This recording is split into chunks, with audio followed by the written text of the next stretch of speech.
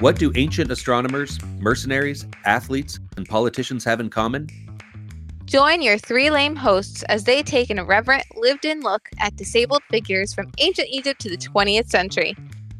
Come take a wild and accessible ride exploring a side of history they probably didn't teach you in school. This is Lame History. Hello, my name is Kevin. I'm an author, photographer, and former TV show host who was born without legs.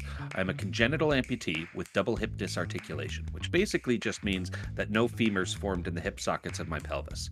I live in Montana and typically walk on my hands or use a skateboard to get around. I'm Caitlin Michelle. My friends call me Katie, my students call me Miss, and my twin boys call me Mommy. The doctors who delivered me didn't know what to call me when I was born without a left forearm, and now I guess I can call myself a podcaster. Hello, my name is Scott. I've been in the plumbing, construction, and service industry for almost 20 years, including owning my own plumbing company. I'm a former competitive paraclimber.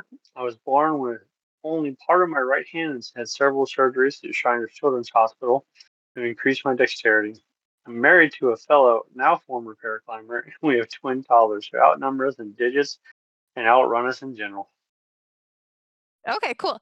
Welcome to Lame History, the podcast about how disability and disabled people help shape the world as we know it today. Today we're talking about Olympic track and field star Hal Connolly. The year is 1956. Grace Kelly is the new Princess of Monaco. Elvis Presley is taking the rock and roll scene by storm, and the New York Yankees have just won the World Series. The civil rights movement is in full swing in the U.S. The Soviets have recently invaded Hungary, and the Cold War looms over all. And of course, it's the year of the Melbourne Summer Olympics in Australia, which is where we're headed. It's a warm Saturday afternoon at the Melbourne Cricket Ground, where the men's hammer throw final is in full swing, so to speak. Next up is 25-year-old American Hal Connolly, who set the world record just before heading off to the Olympic Games. He's tall and handsome, sure, but the most obvious thing about Hal's appearance is his left arm hanging sort of stiffly at his side and ending several inches before his right, the hand 2/3 the size of his other one. That is, until you look down at his feet and see the modified ballet shoes he's wearing. The Soviets aren't worried, and they've already ordered 3 large cakes to celebrate their expected wins in the hammer throw and 2 other athletics events. Unfortunately for them, however, they would not enjoy the sweet taste of victory because that disabled American dude in ballet slippers is about to set a new record and take home the gold for Team USA. And that's not even...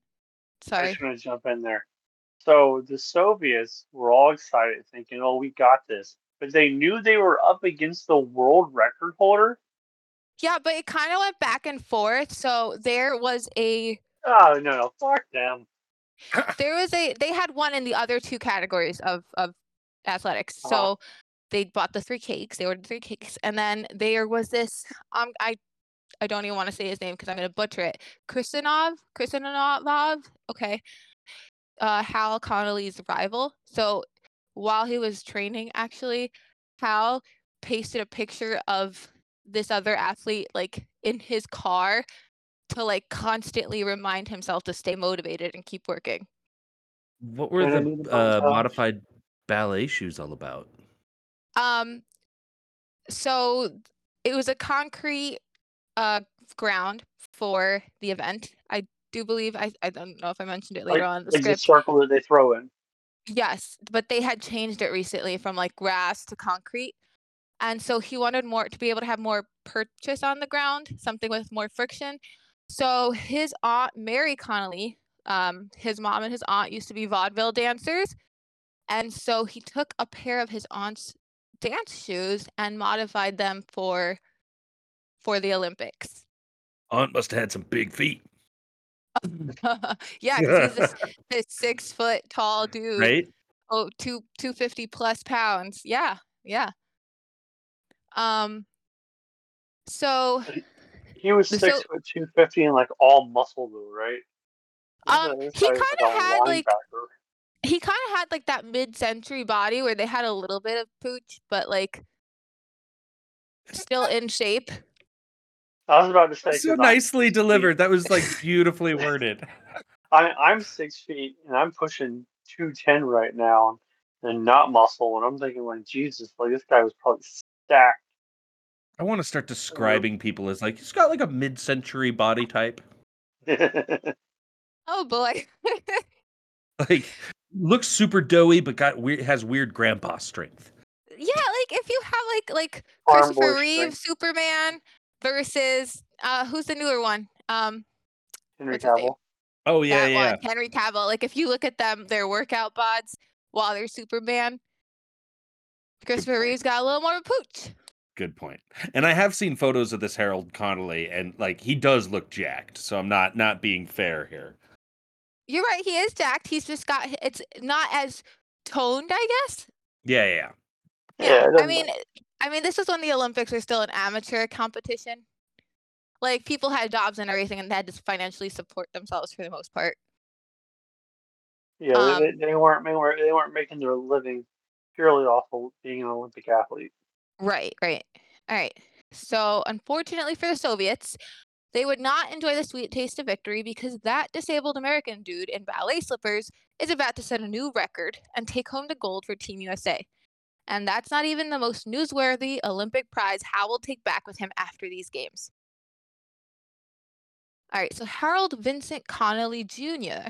entered the world on August 1st, 1931 in Somerville, Massachusetts, which one of my friends calls his father called Slummerville at the time. So Why? I guess it's been gentrified because Oh, it's a okay, nice yeah. place now. A little hipstery. He was apparently born to break records since he was the heaviest baby born at the hospital, weighing in at nearly 13 pounds. What Oh. the hell? Yeah. Yeah, my ovaries just shriveled up. That's almost twice the weight of our twin boys combined at birth. Yeah. Good That's a lot of baby. Lord. Came out with like Okay. a full head of hair. Anyway, sorry, yeah. Keep going. Like Rapunzel hair, so it weighed a lot more, Yeah. I guess. I don't know. But anyway, because Oh, he the was such heartburn. oh god, yes, the heartburn. Because he was such a heavy baby, or maybe because of his position at birth, his left shoulder was dislocated and crushed the brachial plexus nerves in that arm. He had an experimental procedure and wore a leather and metal brace until he was 6 years old. And he spent much of his childhood doing physical therapy and working out to strengthen his left arm. As a kid, his arm sustained 13 separate fractures, and it would remain substantially weaker and smaller than his right arm throughout his life. So yeah, he was so heavy that he crushed his own arm. Damn. So Yeah, but the like think about 13, the mom. Like this was a baby. right? So Oh. I assume the 13 fractures occurred like during birth, right? No, it was Or throughout no? his childhood. I guess they Oh, were just really? like easily broken. I guess that arm was just very, very weak and like didn't Oh, develop okay. muscularly. Yeah. Okay. So Hal was raised in a working class Irish American family in Brighton, just outside Boston. They were big on sports, which made it suck especially hard when Hal was placed in an alternative phys ed program for disabled children. This was the 30s and 40s when social attitudes about disability were very different from today's. So Hal Surprised they faced even a had a separate phys ed program back then. yeah, it is surprising. It was probably just like the, oh, let's hide these different children from the rest of the world, quite Mhm. honestly. So Hal faced a lot of discrimination and taunting in addition to being separated from his able-bodied peers. This motivated him to push himself hard and participate in sports alongside able-bodied kids. He was all about fitting in and detaching himself from any association with disability and disabled people.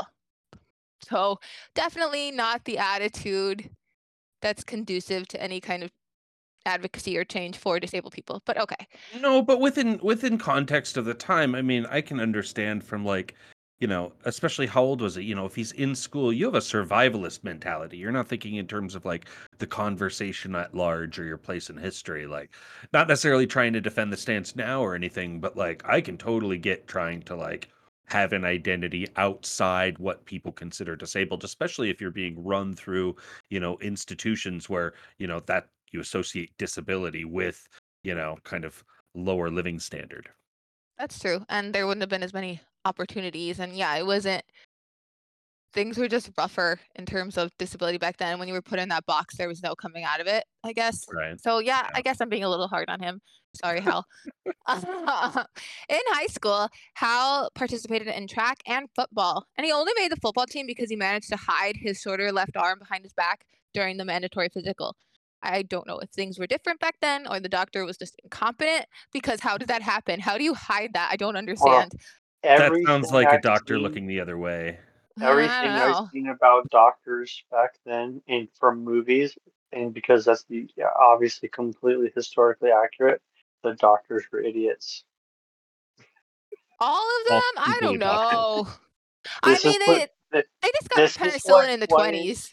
this is what 20th century movies taught me. Okay, All right. I don't know. no, This is kind of just rough. I mean, I feel like the liability would be on that doctor if, anything no, happened to this there was kid. no such thing as liability back then. Are you kidding me? Yeah, they Yeah, were No, just the, living in exactly. the dark the ages. doctor was just like, yeah, I just let him do what the fuck he wants. Yeah, I don't know. He apparently hit it and was successful at it. Anyway, Hal's sleight of hand, sorry, um, paid Oh, off. okay. I know, sorry. Paid off, You're and he good. played the angry cripple role to perfection. He later said at that time in his life, I had to make the team on the first day of practice. I had to knock people over, and I did. I had to be indefatigable. I was. I tried to hurt the guy in front of me. I tried to put him out. Every disabled person with a reputation for behavioral problems, for being tough and aggressive, is really just defending himself from the insults of others. And going back to what Kevin, you said about the times, that does make sense. Survivalist mentality. Yeah. Very survivalist mentality, yeah. In college, Hal was decent enough at shot put and discus. Hammer throwing wasn't even on his radar. That is until one day when he was waiting for a ride home, and a very bored Hal figured he'd pass the time throwing the hammers back to the athletes during their hammer throwing practice, which is apparently called shagging. This is American, I'll remind you. When he threw the hammers back with both his hands, Hal realized that he was throwing them farther than the actual hammer throwers were. That's And awesome. this began Hal's obsession with the only two-handed throwing event track and field has to offer. Because of course the two-handed one. Actually in that I didn't write this down, but in that time it said that his first official record, or rather it wouldn't be official because it wasn't written down, so it wasn't even recorded, because he threw one of the hammers so hard that it went outside the field and hit a car, and like the guy who owned the car, I mean, it was a parked car and there was no one in it, but the guy who owned the car was like, I gotta call police. And Hal was just like, no, get out a measuring tape. I think I broke a record here. Like, if I got this far, it broke a record. But anyway, that was never recorded. I don't know about the police. That's So awesome. hammer time. Do. Is that yeah, right? Yeah, Is yeah. that Super Freak? That's Super Freak. No, wait, what? MC Hammer. MC Hammer. Stop. Yes, Hammer but time. you started humming Huh. Super Freak. Oh, I see what you're Oh, saying. Yeah, Dun, no. dun, dun, dun. You have to remember something. Like 8 different people stole those chords. So MC Hammer stole them, Vanilla Ice stole them. Everyone stole them. Come on. I still firmly believe that Ice Ice Baby had it before Under Pressure ever did. Anyway, after graduating from Boston College, which he paid for by himself, Hal became an English teacher and set his sights on the Olympics. And he actually chose that profession because it would allow him to pursue his athletic dreams, because I guess he thought because having 2 months off in the summertime was gonna give him all this time, but I guess he didn't factor in that we have to do a lot of planning time, because everyone thinks teaching is just, going in just teaching off the top of your head, but no, you got to plan for that. Oh, I like how you dropped into flashback mode just then. A note here on hammer throwing: if you're anything like me and have absolutely no background knowledge of the sport, you may be picturing a scene from a Thor movie, or a night out at one of those axe throwing places where drunk people or one of those axe places where drunk people fling literal axes at the wall. But the hammer used in the hammer throw is essentially a 16-pound metal ball for the men's event, 8.8 pounds for women, attached to a wire with a handle at the other end. It does not look like a hammer. It does not. The athlete stands in a net cage, which I think was a later addition because at first it would Oh just yeah. like go anywhere. You could just throw it anywhere. Well, yeah. He stands in Very a true. net cage and swings the hammer round and around 3 or 4 times, gaining momentum before gaining momentum before releasing it across the field. The athlete who has achieved the farthest distance wins.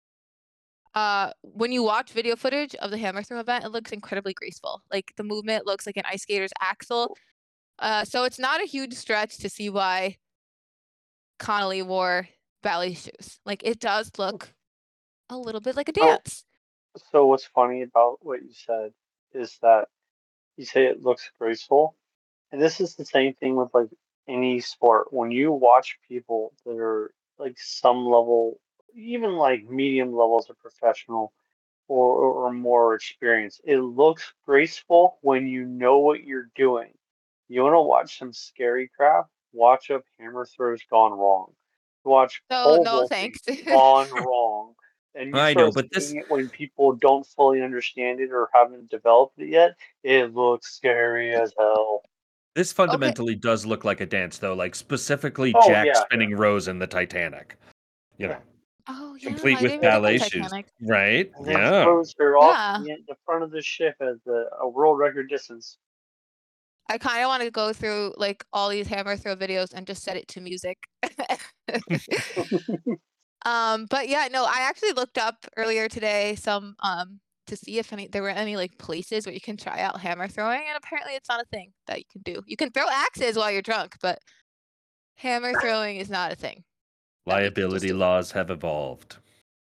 Oh, Yeah, I've seen but some of those drunk actors people down throwing throw. axes. Yeah, I haven't seen any bar axe throwing stuff that you mentioned. Oh no, we have them all over here. Oh, really? Oh Yeah, yeah, we're we really good went at to one. violence here. We went to one, but they didn't have. They just opened, and they didn't have like their liquor license fully set yet, so they It was didn't have. BYOB. Like Yeah, in so New it was York City? BYOB. Yeah, it was in Yeah, Brooklyn. Brooklyn. We were in Brooklyn. I guess the Um, assumption out here is that everyone has an axe, and so you can just go throw it into a tree anytime you want. I don't know. yeah, once Yeah, you we get don't into have woods like the here. We bigger don't have cities, Yeah. trees. they don't have that. So now we're gonna go to what made him a celebrity. Winning a gold medal is newsworthy enough on its own, but it's not what made Hal a media sweetheart. In that Australian Olympic village, filled with elite athletes and removed from the routine of everyday life, Hal fell in love. Olga Fikatova was a young discus thrower who secured Czechoslovakia their only gold medal of the Games. Tall and pretty, Olga was poised to be a Czech national treasure upon her return, but that image was shattered when she caught the eye of a certain champion hammer thrower with all-American good looks. Hal and Olga parted ways after that Olympics, but when Hal found himself in Prague towards the end of his European Goodwill tour, they both realized that time and distance hadn't dulled their love for each other. So, as the saying goes, first comes love and then comes an appeal to the Czechoslovakian president for permission to get married. President Antonin Zapotocki, not sure if I'm saying that name right, he wasn't exactly sympathetic to the young lovers' cause. The world was in the midst of a Cold War, and he knew that losing his country's only Olympic gold medalist to her American lover was not good for optics. I think I texted you, Kevin, about this, but I I found on eBay this sports card for Hal. It was Oh, yeah. Olympic set, and it said it said Connolly, who last week fell in love with Olga Fikatova, and I was like, it was just so funny last week. Well, news moved slower back then. There wasn't a 24-hour news cycle. It was like a 18-month news cycle, I guess. I don't know. hmm Yeah, but like still, like falling in love in a week, I don't know. But that does go to show like how big of a deal that part of his how big of a deal that was to his story as a whole, if that was making out into sports cards. Well, yeah, but also they were both gold medalists, so like that was the Yeah. crux of it. I don't know. Do you think that if they had met at a different Olympic Games, or like if they were just both athletes from different years or different games, would the attention be on them that Well, way, in the sense of like, would it be mentioned on the sports card that in the same Olympics where you both won gold, you also got married or fell in but love rather? then wasn't there the added like Cold War politics stuff of, these two coming together from different sides? Yes, I mean, there was a lot Yeah. of coverage. Yeah. Like, the So New York Times had, like, 14 stories on it. oh yeah, that's big enough to put on a sports card, I think. Yeah, yeah, it was a big deal. Um, in the midst of the Cold War, the forbidden romance between American teacher turned sports hero Hal and Czechoslovakian medical student Olga, who secured the communist country's only gold medal at that games, warmed hearts and gained public attention. It wasn't long before their love story played out in the political arena, with even the U.S. Secretary of State personally commenting on the affair. When asked about the government's take on the situation during a press conference, John Foster Dulles responded, "Well, we believe in romance." Eventually, the Czech president relented and granted his permission for the couple to marry. So yeah, they got permission for this. It's like little kids asking parents, except it's not parents, it's heads of state. Oh, it uh, had to be John Foster Dulles. oh, and he was so Oh, creepy because I didn't include it here, but he said something super creepy to Hal, where he was like, "Oh, like good thing that like you secured yourself a nice prize. Everyone should be so lucky." Blah blah blah. Like creepy. Um, Secured yourself a nice prize. Yeah, that's got yeah, it was some pretty like gross. medieval raider vibes to it. Yeah, yeah. I don't know. I hate it. Um, Hal and Olga's journey to the altar was covered extensively by the media. On March 27th, 1957, less than a year after they began their whirlwind. Sorry. On March 27th, 1957, less than a year after they began their whirlwind romance in the Melbourne Olympic Village, Hal and Olga were married. It was meant to be a quiet wedding, but apparently the public never received that memo.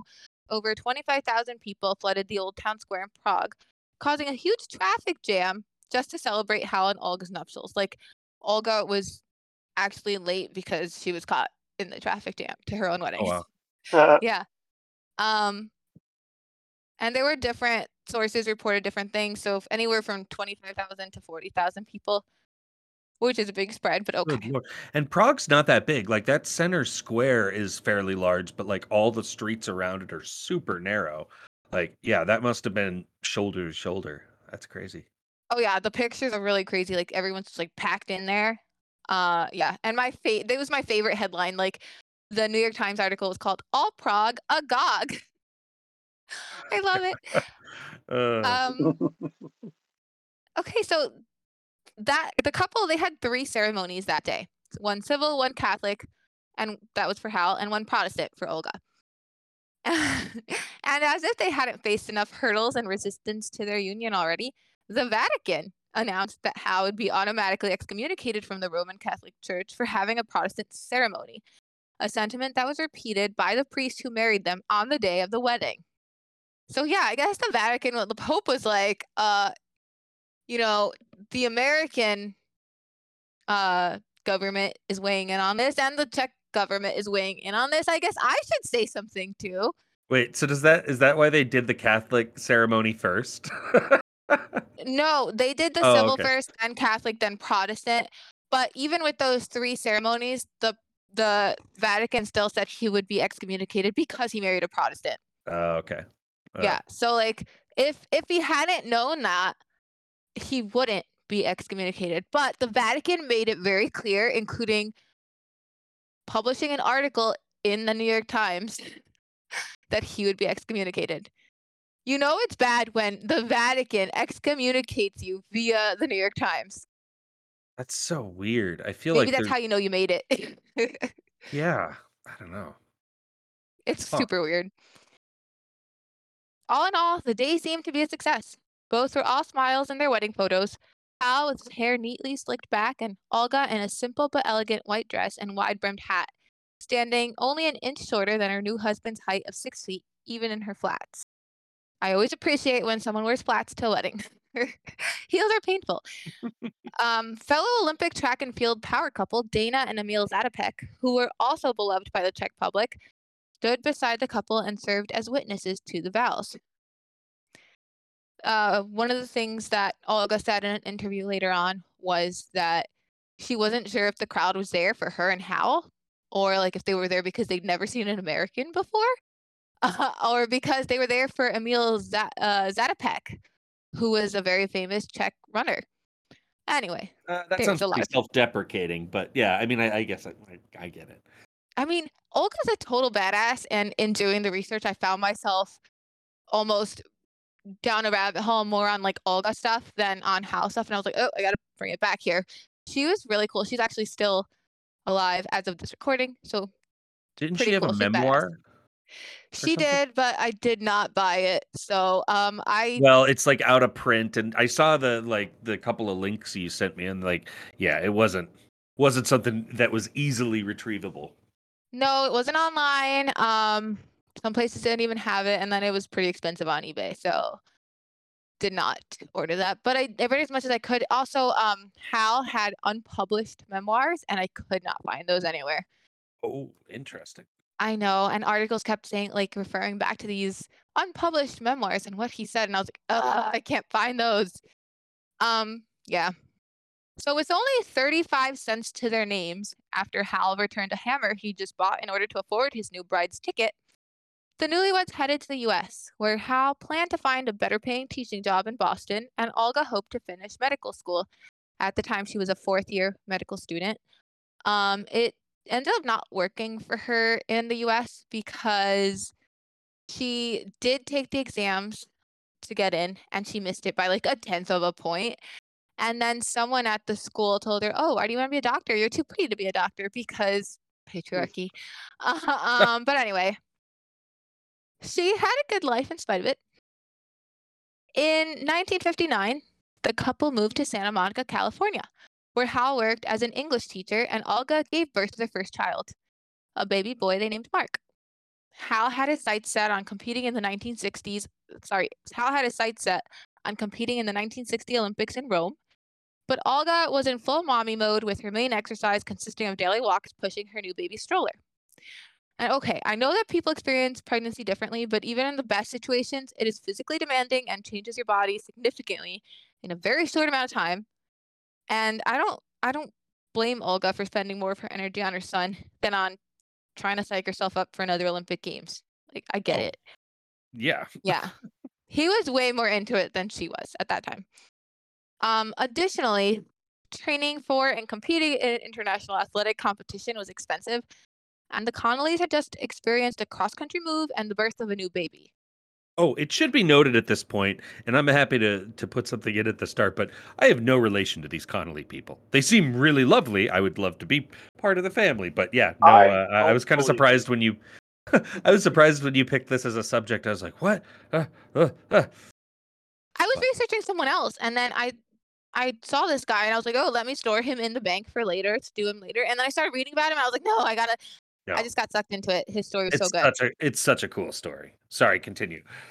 Cool. The New York Times even published an article in early 1960 about how the couple would likely skip the games because they couldn't afford to take the time away from their jobs. So yeah, ugh, that was a whole article. They cannot afford to go to the Olympics. Where was John Foster Dulles when they needed money to go to the Olympics? Did he Right. want to babysit the kids? No, he did not volunteer that at all. Still, Hal and Olga seemed to find a way to make it work because they both represented the U.S. in the 1960 Olympics in Rome. Olga was prohibited from competing for Czechoslovakia, and she was stunned by the way that the Czech athletes had these negative reactions towards her.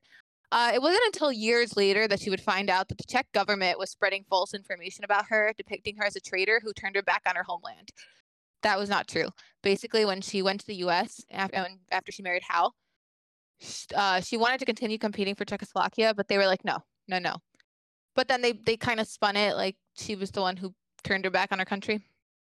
Oh, Yeah, sneaky. In Rome, Hal came in 8th place and Olga in 7th, which is super impressive after just having a child.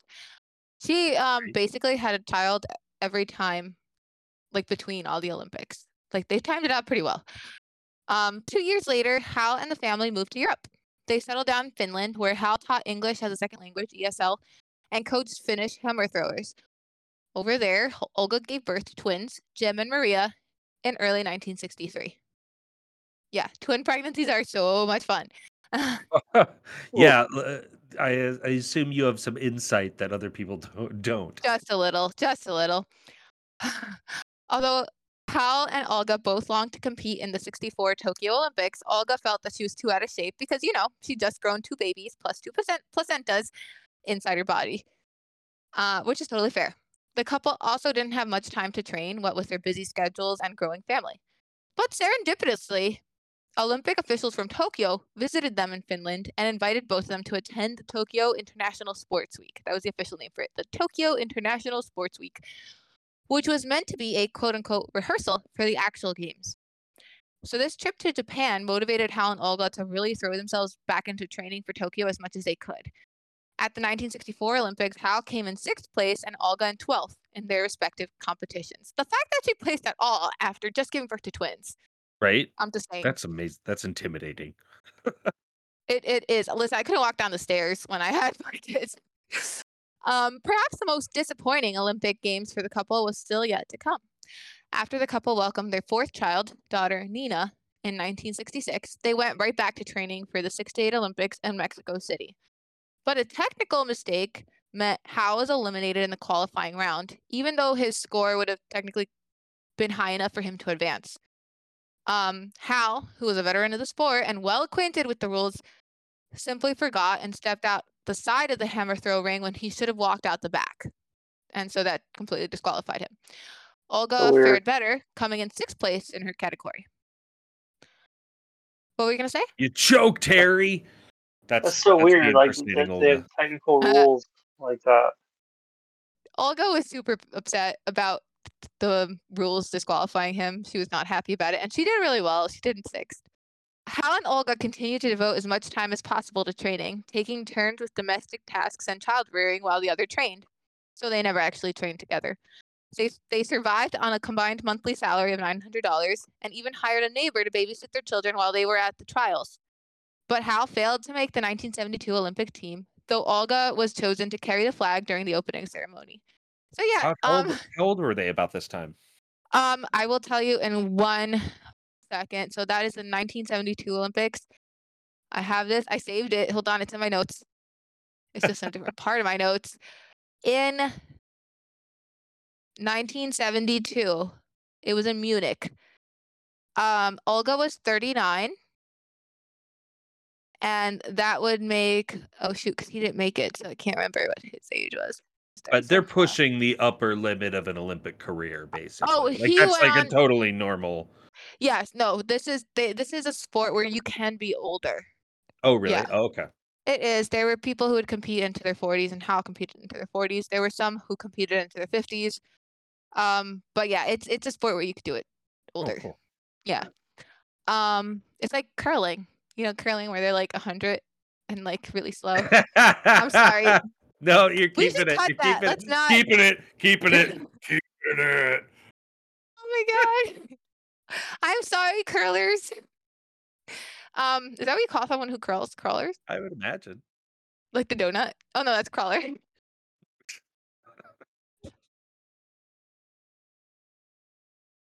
1975, star-crossed pair whose forbidden romance once caught the attention of world leaders from both sides of the Iron Curtain divorced. Yeah. They were married for nearly 20 years, during which they had 4 children and competed in 3 Olympic Games. I want to note here that I don't know the exact year of Hal and Olga's divorce because different sources reported different years. So they divorced. I know. I was trying. I didn't get any official records. And yeah. So they divorced in 1973 or 74 or 75. So you have a 3-year range there. In any case, Hal went on to marry again in either 1975 or 1976. So not long after, depending on the source, either 75 or 76. But yeah, it does feel a little close, a little tight.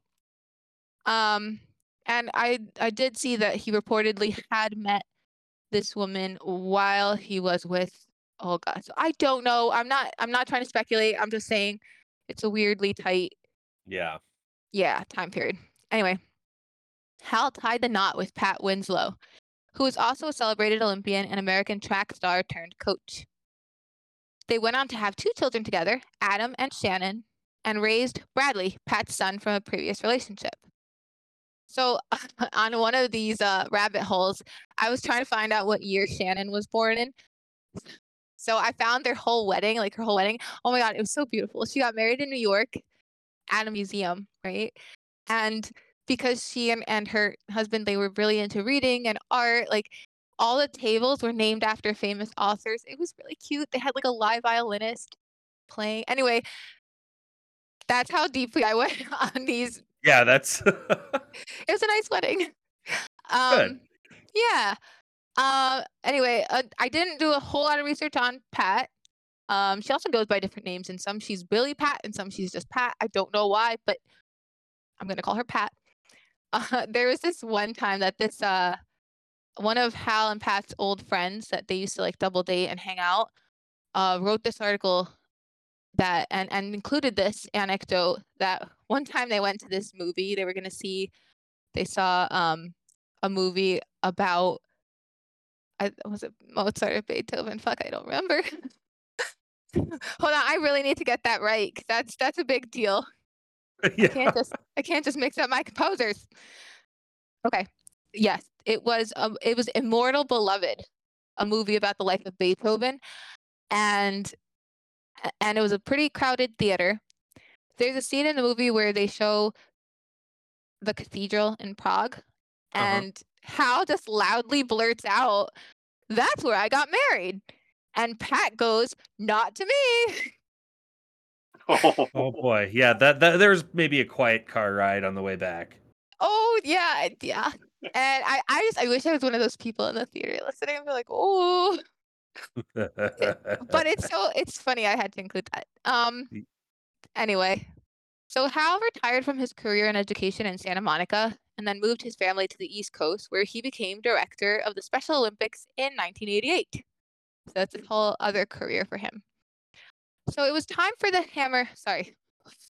It's interesting you mentioned that because he like, especially when you said early on that like he really tried to divorce his identity from disability, that he was willing to kind of go back on that in his later years.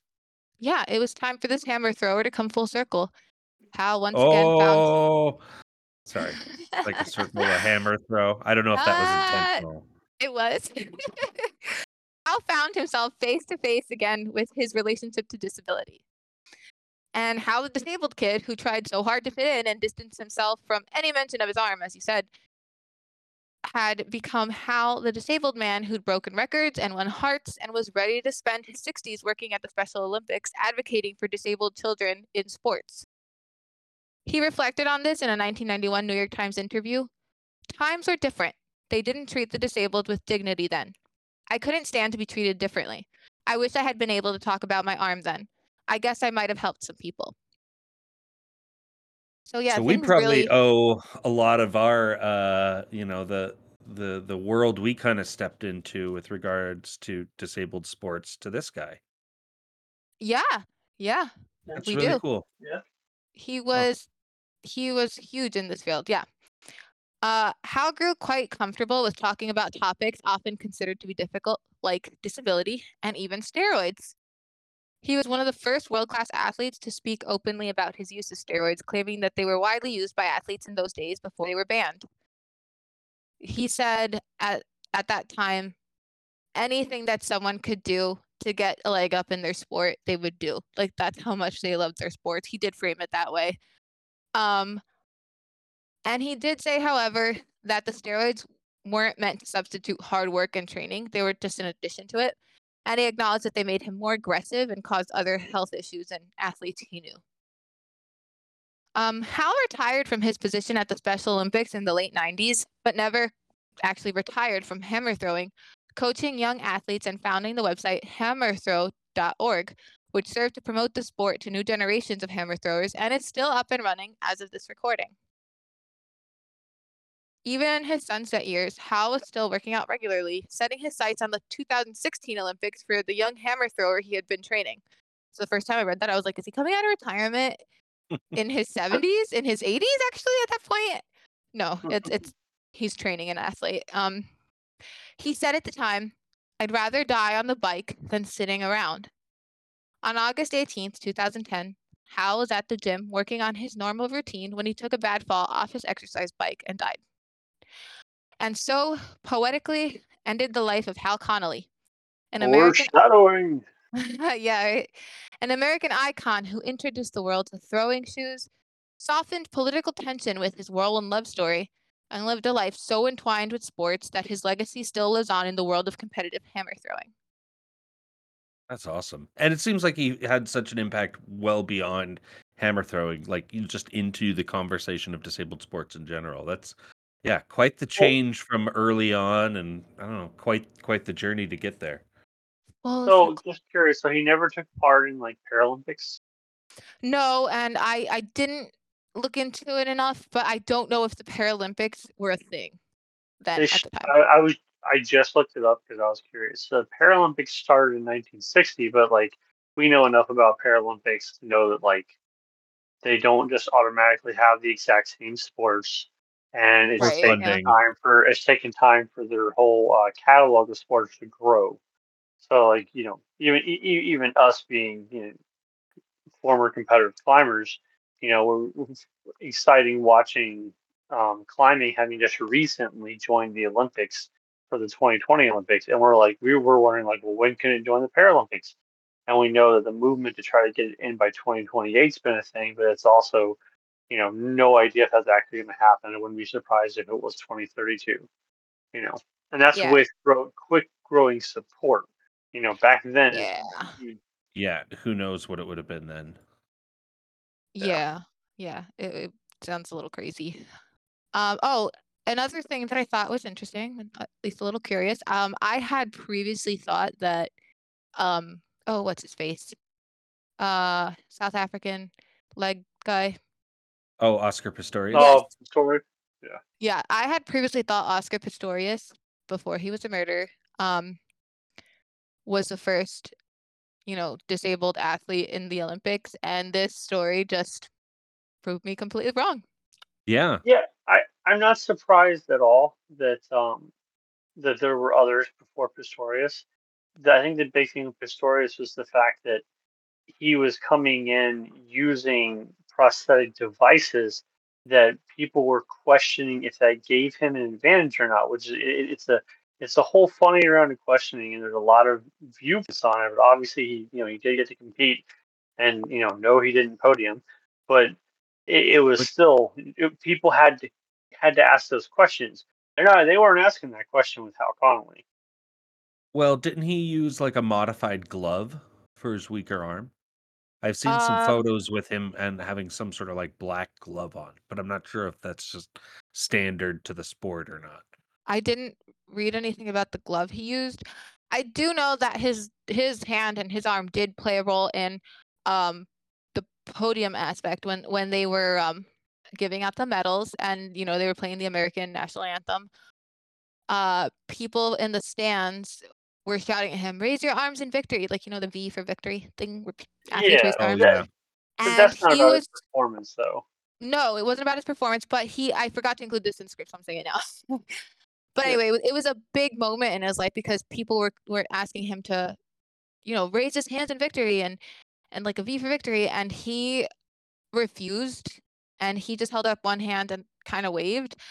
Um, and he always came back to that moment, and just a lot of people saw it as him being this rebel and this guy who was kind of surly and aggressive and in line with that, but really he was so terrified of yeah, people seeing his arm that Yeah, he just didn't feel he yeah. could. It was just undeserved shame. I get Yeah. it. Yeah, Yeah. So I he think went we. from that to someone who acknowledged disability and worked on I mean, a we way to we, we improve all we all situation. know something about that. We all know growing with our disabilities as well. Yeah, definitely. Yeah. Yeah. It's a journey. Character growth. That's like the best type of story. That's an awesome pick, Miss Caitlin. Yeah. Mrs. Caitlin. Sorry. Oh, well, thank you. Hey, Yeah, now we get to the fun part. On the inspirational scale, would you give him a gold, silver, or a bronze medal? Or does he not Oh, podium at all? oh, a theme, hey, huh? hold on. I want to go first on this one. Um, so I think on the inspiration scale, given the time, the levels that he achieved, his character growth in dealing with his own disability and understanding how the world was changing and wanting to be a part of it and help other disabled people. I'm going to go platinum. We're going beyond gold here. Not a He's medal. getting, That's not a he's medal. getting. That's not a I medal. That would disqualify him. Oh no, he's getting a platinum medal. He's beyond the level of gold achievement. Well, there you go. Hal Connolly gets the world's first Olympic platinum medal in the sport of Hey. inspiration. There you go. I'm gonna go and give him a gold. Yeah. No, I mean, as much as the trope of inspiration is kind of a tough one to deal Tongue-in-cheek. with sometimes. Yeah, he definitely exemplifies that, just, and how much he overcame physically, obviously, but to me the thing that really stands out is how much he overcame in terms of his own confidence issues and just like place in the world, which is Yeah. in my mind kind of the harder thing to do. So yeah, that's really cool. See, the gold that I'm giving him is really for wearing ballet shoes in front of everyone at the Olympics. Olga also gets an honorary gold, well, a gold medal of same value for pushing out a whole bunch of babies and still doing Olympic training and kicking ass. Oh, Oh, she yeah. was incredible. And later on, like well into her 80s, she was a personal trainer. And I mean, she's retired now, she's 90, but well into her 80s, she was a personal trainer. She became an environmentalist, and she was always really outspoken about her beliefs and trying to make the world a better place. She was so badass. That's awesome. And that's the life of Harold Connolly. Thanks for joining us. You can find us on Facebook and Twitter at Lame History and on Instagram at Lame History Podcast. Questions, want to send us a note, or have an idea for a show? Reach out to us at lamehistorypodcast@gmail.com. We're always interested in hearing about additional research, corrections, or episode ideas. Thanks for listening, and we'll catch you next time.